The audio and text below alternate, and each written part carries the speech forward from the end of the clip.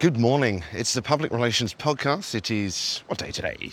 Tuesday. And today I thought I'd wrap up a few PR stories about connection building over the past week. Now, if you've stumbled on this show by accident, then check out the website for more at thepublicrelationspodcast.com, which is also where you can sign up to the newsletter this week, which is about press release mistakes and how to avoid them. So I've got a couple of stories for you today. But first of all, if you are watching this on YouTube, you will see that I'm currently in Athens. It's a very bright morning. I'm on top of the rooftop bar and the pool area at the Stanley Hotel. See, Acropolis is just over behind me. So if you don't know what the Acropolis is, which I'm sure you do, it's the ancient Greek structure that you see in all the photos of Greece and in all the photos particularly from Athens itself. But anyway, let's talk about PR this morning.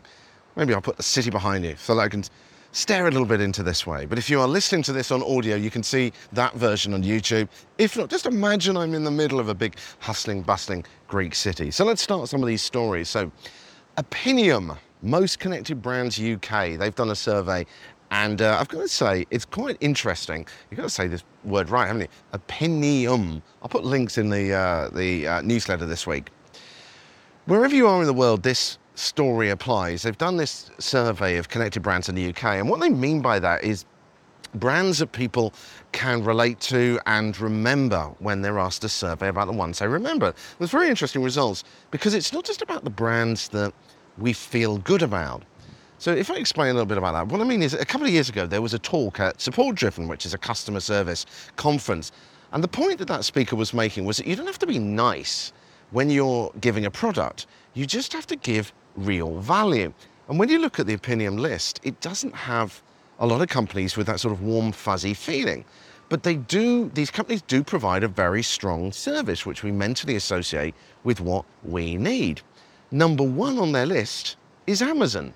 Now, good price, fast delivery, big choice. We've all got that emotional reaction to the company. So connected, yes. But brand recognition, yes. Great brand, yes. But one of speed and solutions, not of warmth and fuzzy feelings. Now, for example, how many times have you misclicked subscribe or signed up to Amazon Prime by accident? Or, as I found when I was using Prime the other day, that it defaults to a slower speed of delivery, but the brand is still strong. And in PR, it's not just about a warm connection. This is something that I think is easy to forget. It's about creating those mental associations too. So with what we want them to think about. So the value, the brand, and the amount of choice. So the lesson we can really pull from this as communications people is you don't have to be liked to have a strong brand. So which are the most connected brands? As I say, I will put those in the newsletter this week, the link to that survey. If you're not in a PR agency or an advertising agency, then most likely you haven't heard of Cannes Lions, but it's a huge event that takes place in Cannes, not the film festival, but an event which is all about PR and advertising. And one of the winners of an award this year was one called the Breakaway, and it's quite a novel PR stunt. It was all about prisoners or convicts taking part in virtual cycling races against members of the public, and they even had a virtual cycle race against a member of the government. And it was all about rehabilitation and about how convicts can get involved in trying to bring themselves back into the normal world. Now, while you may not want to develop a partnership with your local prison, I should say the video that they released was really quite emotional. You watch them doing it and how it's changing them and how they're getting all excited about being involved with people on the outside, even though they're doing this all virtually. So while you might want to get involved, or not get involved with someone in a local prison, maybe you want to do something, have an online competition with Scrabble or on Zoom that you could speed cake making or challenge your engineers to build a Lego car against a local school. There's certainly some ideas that come out of that which can be done on a lot cheaper and a lot easier level. There's another thing to pull from this, and that is the association with the group that you arrange these kinds of stunts with. Convicts have an association for some like gangsters. A few years ago there was a company called, I think it was Convict Fit, and they provided very simple facilities with ex-convicts who had come out into the public again. And the logic was that it was like a prison cell. It was run by athletes, ex-cons, or athletic ex-cons who spent a lot of time working out. And as the owner at the time said, it attracted a mix of people who felt they would be pushed by ex-criminals much harder than some other kind of trainer, but apparently it especially appealed to younger women. And putting any kind of judgments aside about that, the data spoke and it appealed to a certain demographic. So the lesson from this one is maybe you could organize an online competition with a particular group of people that really helps to raise the brand and make a bit of a story in the press as well. Next, it was interesting watching a bit of a PR emergency this week. Now, I won't mention who was involved in it, but the spokesperson for an organization made some comments which questioned the brand of another company. And immediately the brand who was named got their workers to comment on this on social media and defend what they do and offered interviews to the press.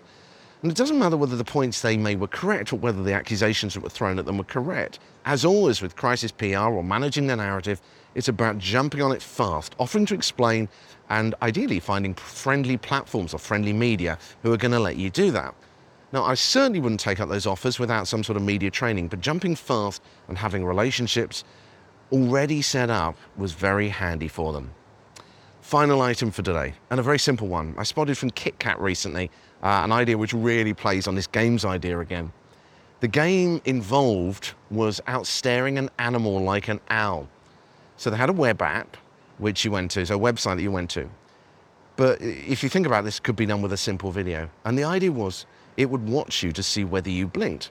So would the owl or would you blink first? But what you could do perhaps is something interactive with someone, even a 3-question quiz with your CEO that people watch the video and see if they can answer those particular questions. But make sure they're fun questions. Or maybe a chemist combining chemicals. If you're some kind of chemistry or mechanical related company, and see whether people can guess what color those chemicals would be. Some kind of simple video that people can react with, even if you don't have to build that full website. Emotional connection doesn't just work through words, but also through games. So to sum up some of the lessons today from the items that I've been seeing, good PR doesn't mean being loved. It means ensuring people view you as having a high value to them. Be ready with people, ready to speak up for you when you get named, if you start to get the wrong brand from the wrong people criticizing you. And what games could you play to gain a connection with the people that you're trying to reach? Coming up tomorrow, is now the right time to do podcasting? A lot of people say you need a podcast, but is now the right time, or should you perhaps wait? You're listening to the Public Relations Podcast. All the details at thepublicrelationspodcast.com. Bye from Athens. I'll see you tomorrow from Athens too.